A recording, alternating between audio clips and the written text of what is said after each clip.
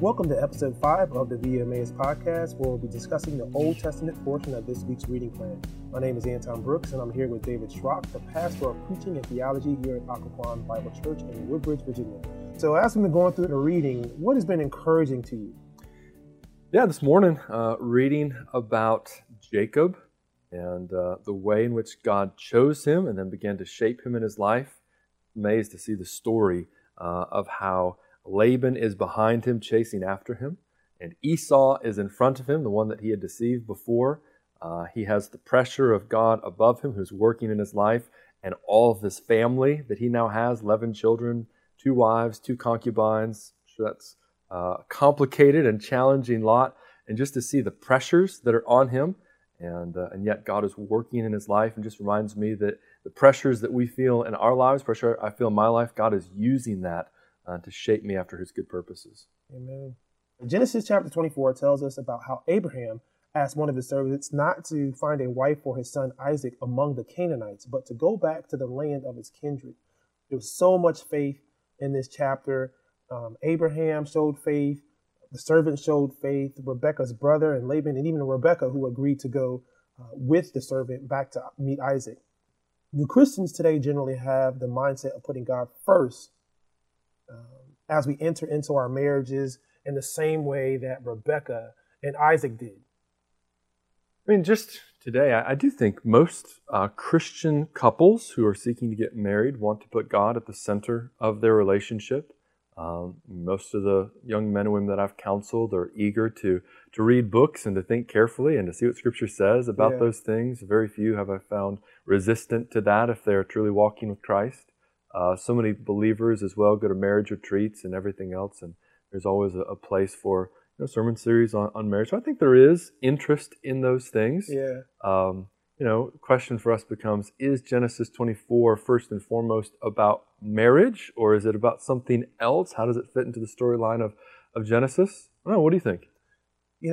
I wonder, I think it's broader for me because just in general, when I look at the Bible, I can't really find instances where people dated prior to marriage. They, even in this country, up until, I've heard stories about when people were coming home from World War I and World War II, people were basically getting married.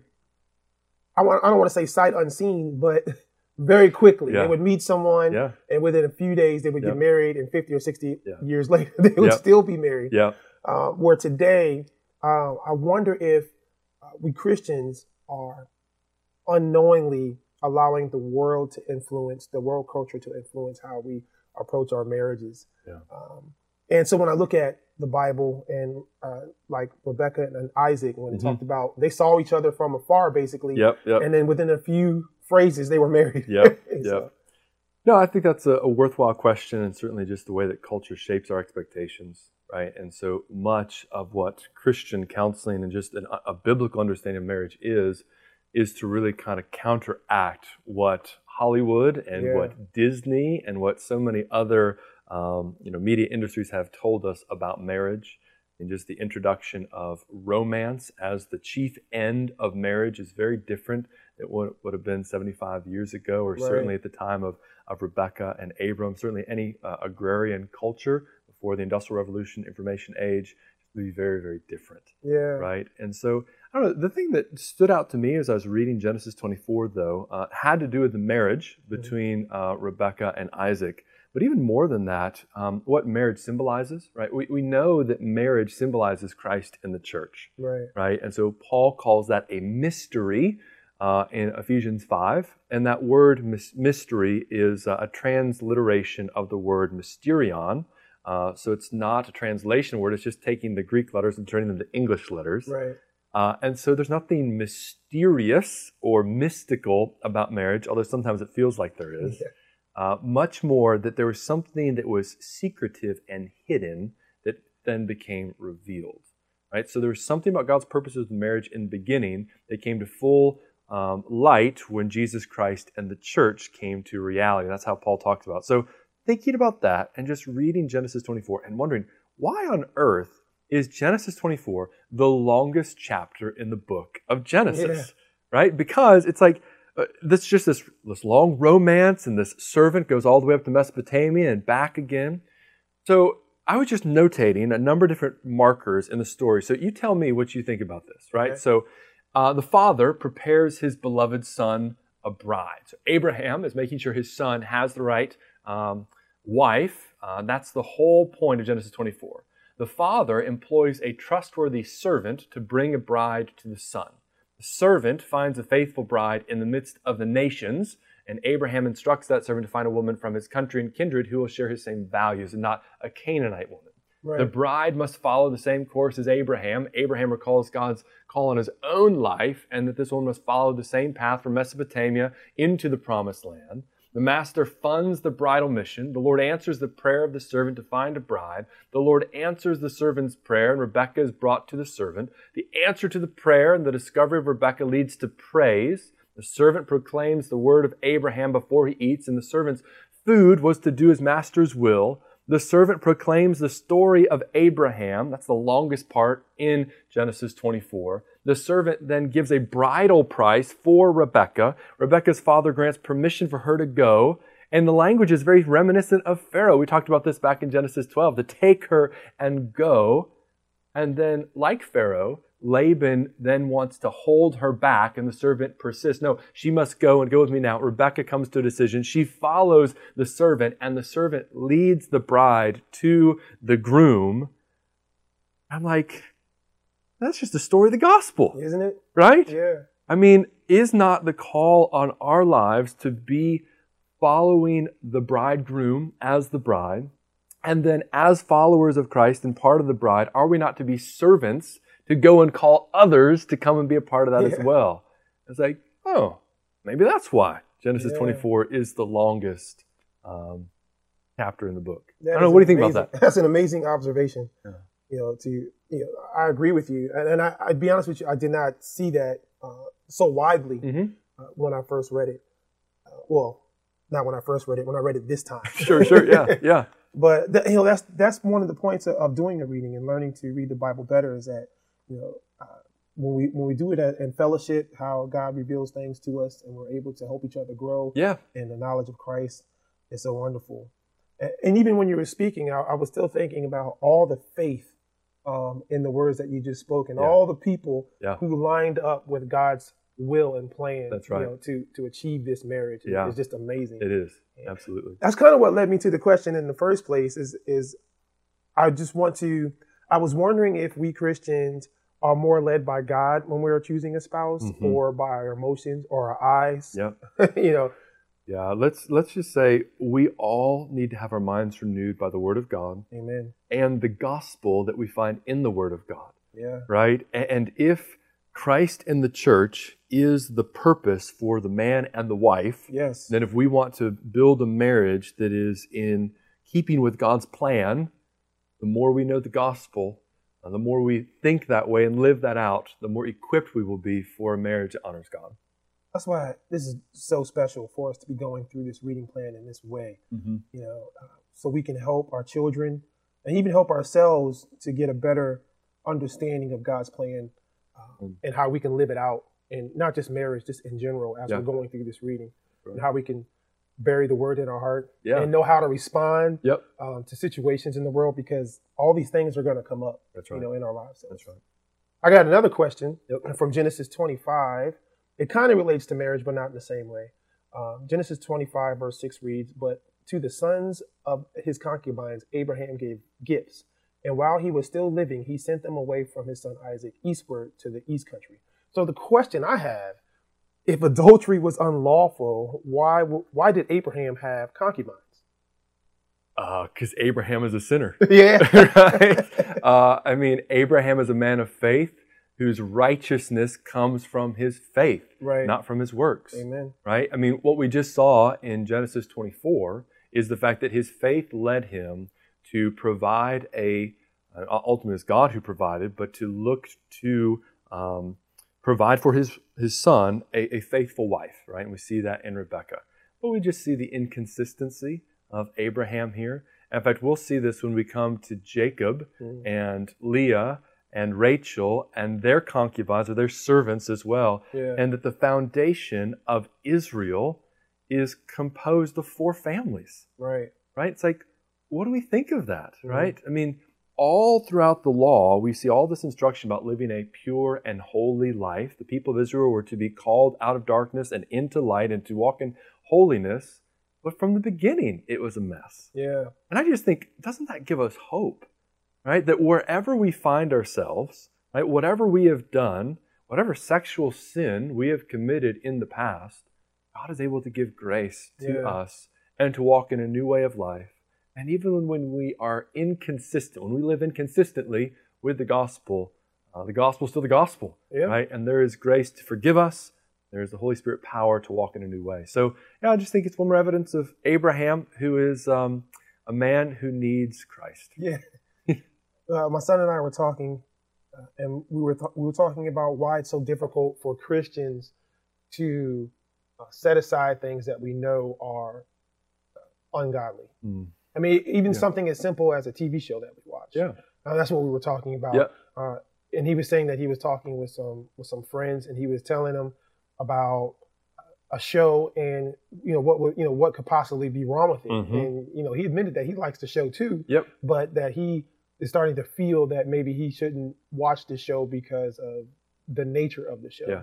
Yeah. And I just find it interesting that we Christians, all of us have things that we just do not, that our flesh desires, even though our heart may desire to follow after Christ. Yep. I think Paul probably laid that out really the best. Yeah, I mean, Romans 7 talks about that, right? Yeah. The things that I don't want to do, I do, and the things I want to do, I don't do. Yeah. Right? Who is going to, redeem me from this life in the flesh? And so there's this internal warfare that is there. Praise be to God that He's given us His Spirit to have a power and a desire to do those things.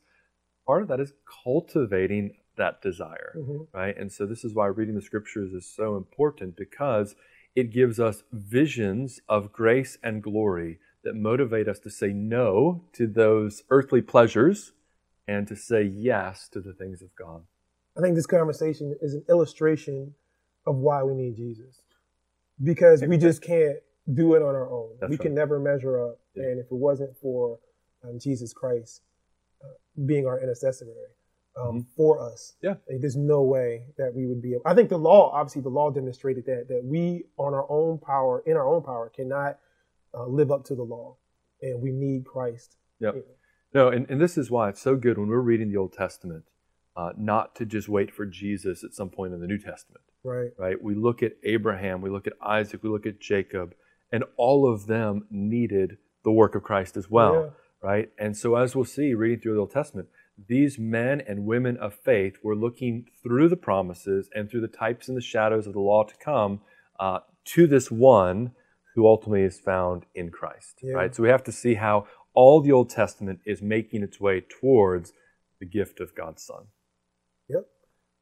So let's move on down. So Isaac and Rebekah are married and they have a couple sons. And let's read Genesis 25, verses 29 through 34.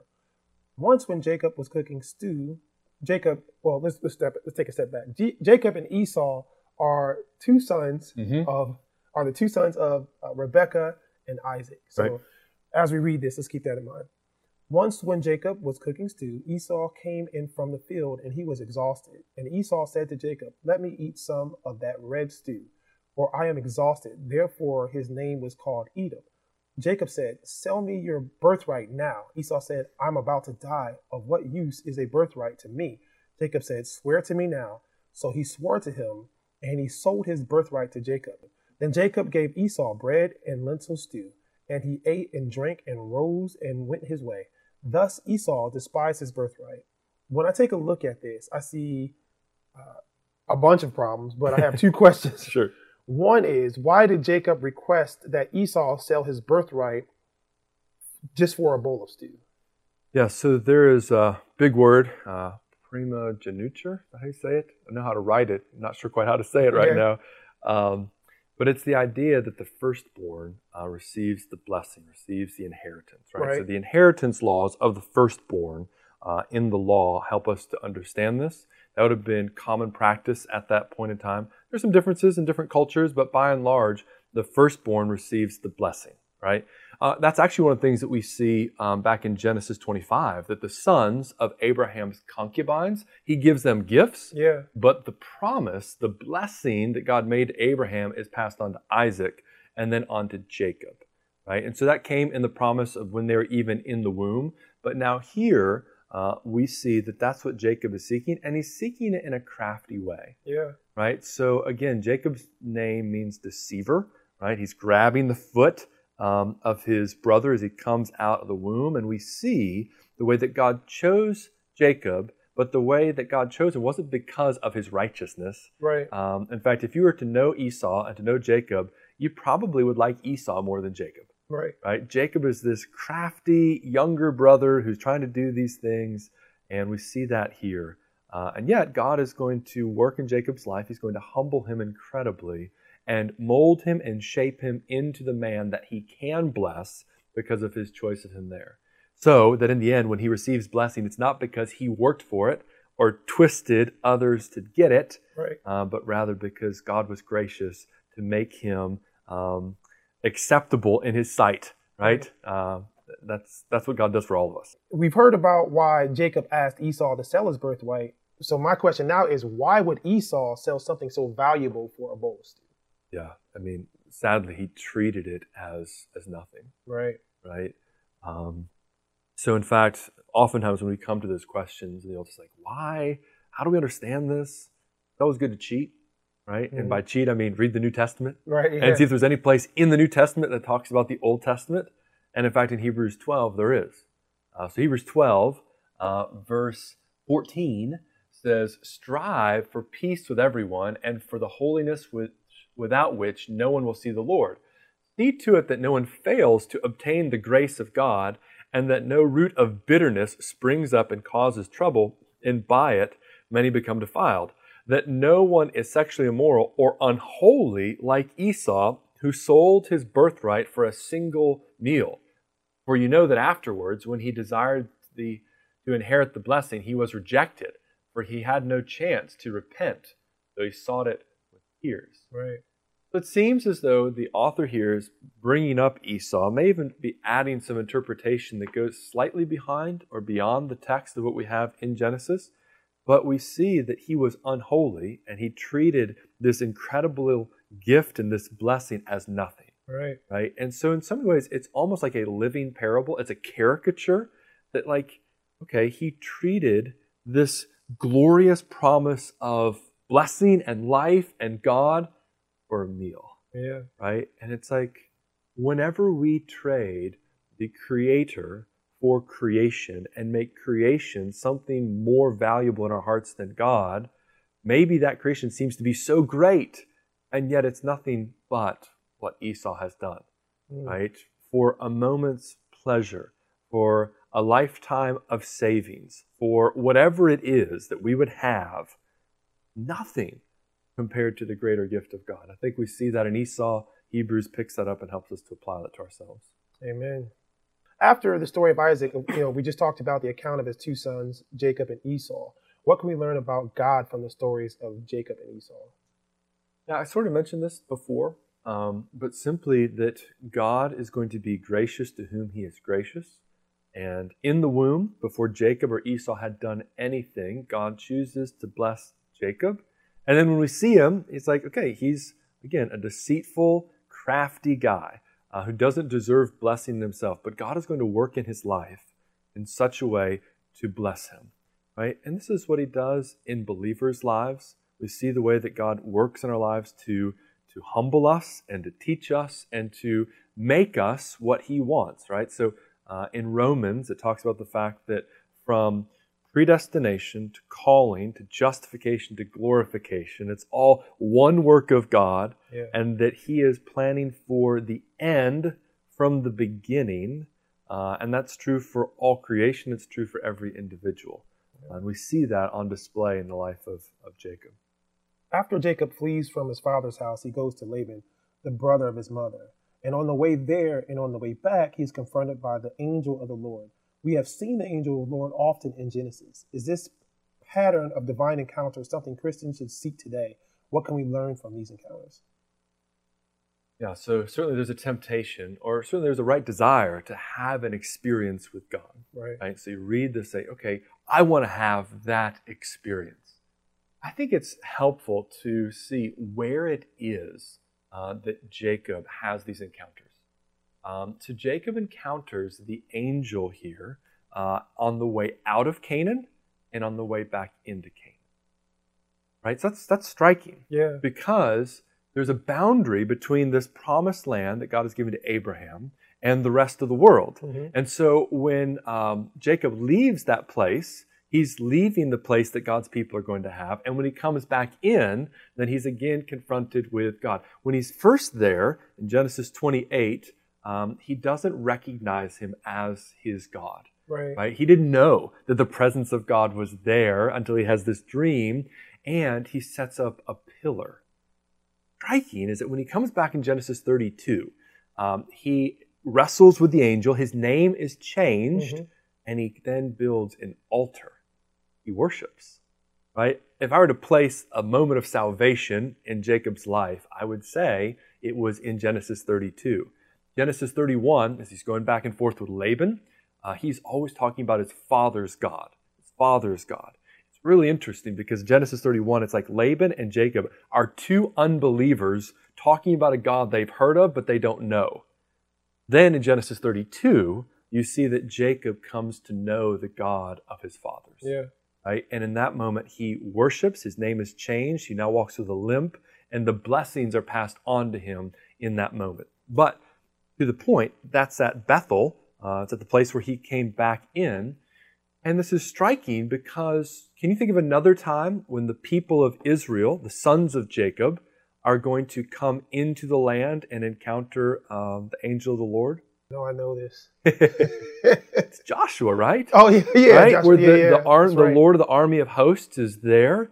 And he asks, who are you for? Are you for us or for our enemies? That's right. And he falls down and worships him there. Or I should say, he worships God there. And what's striking is that as the people of Israel who are in the wilderness come back into the land, they confront again an angelic being, which is striking because what happened when God took the people made in his image out of the Garden of Eden? He put an angel at the door of Eden to guard the people there. Right, yeah. So I think what Moses is doing, and then what the author of Joshua is doing, is teaching us that the land that the people are promised, that Abraham is promised as they go in and out, the angelic being who is there is in so many ways teaching us this is the promised land, this is the new Eden, this is the place that God will dwell with his people will dwell with God. Yeah. And those boundary markers and those locations are important for us to help make sense of those things.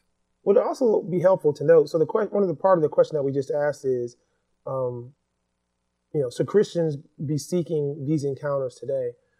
When I read that, I was thinking, well, the Christians back then, or the followers of God back then, did not have the Holy Spirit. So we also now we have the Holy Spirit to help guide us. So we have God with us all the time. We have our experience with God is through the Holy Spirit. Yep. So would it even be necessary for us today to have these encounters? Yeah, so I think it's important to see that the encounter that Jacob had, the encounter that Israel had at Sinai, is your encounter. Right.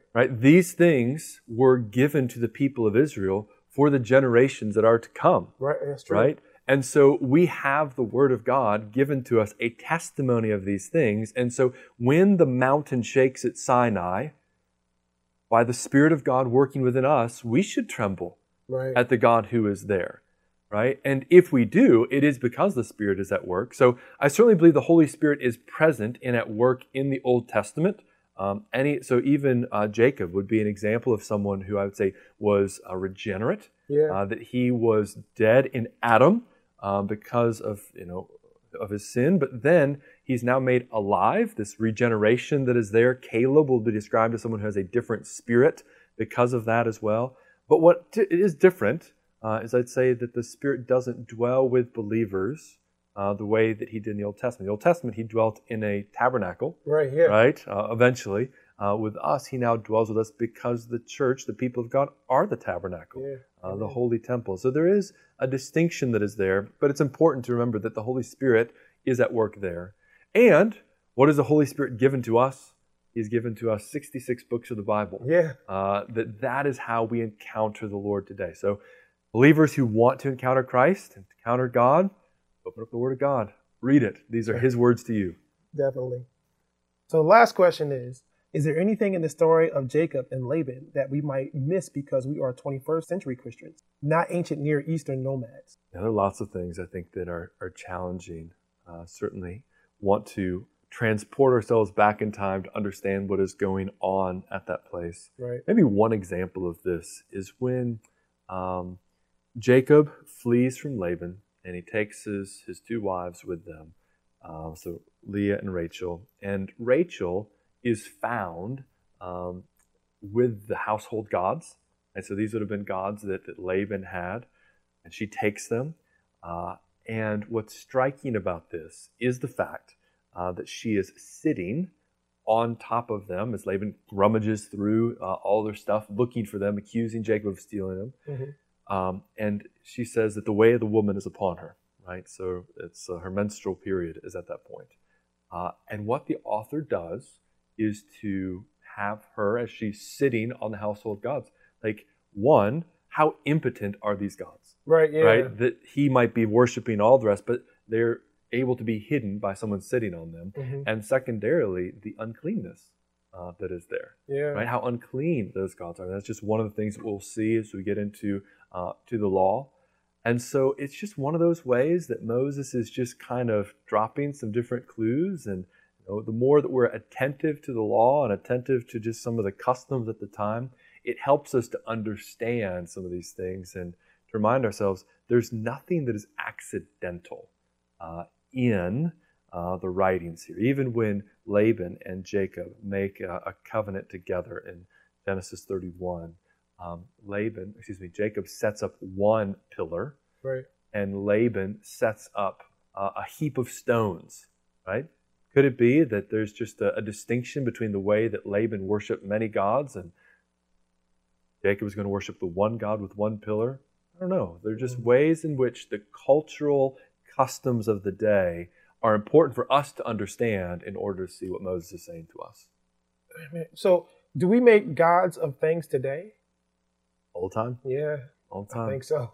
Yeah, it's why we need God's Word, why we need to be reminded that the law is given to us not to make us feel good about our righteousness, to expose our sin, lead us to Christ, and as you observed in Genesis 24, to walk by faith and not by sight. Well, this concludes our discussion of the Old Testament portion of our reading plan.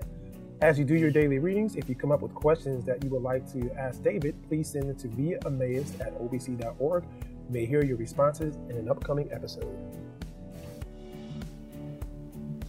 Via Emmaus is a podcast of Occoquan Bible Church in Woodbridge, Virginia. Our prayer is that you would read the Bible and read the Bible better. For more resources related to this episode and the gospel-centered ministry of God's Word, visit obc.org.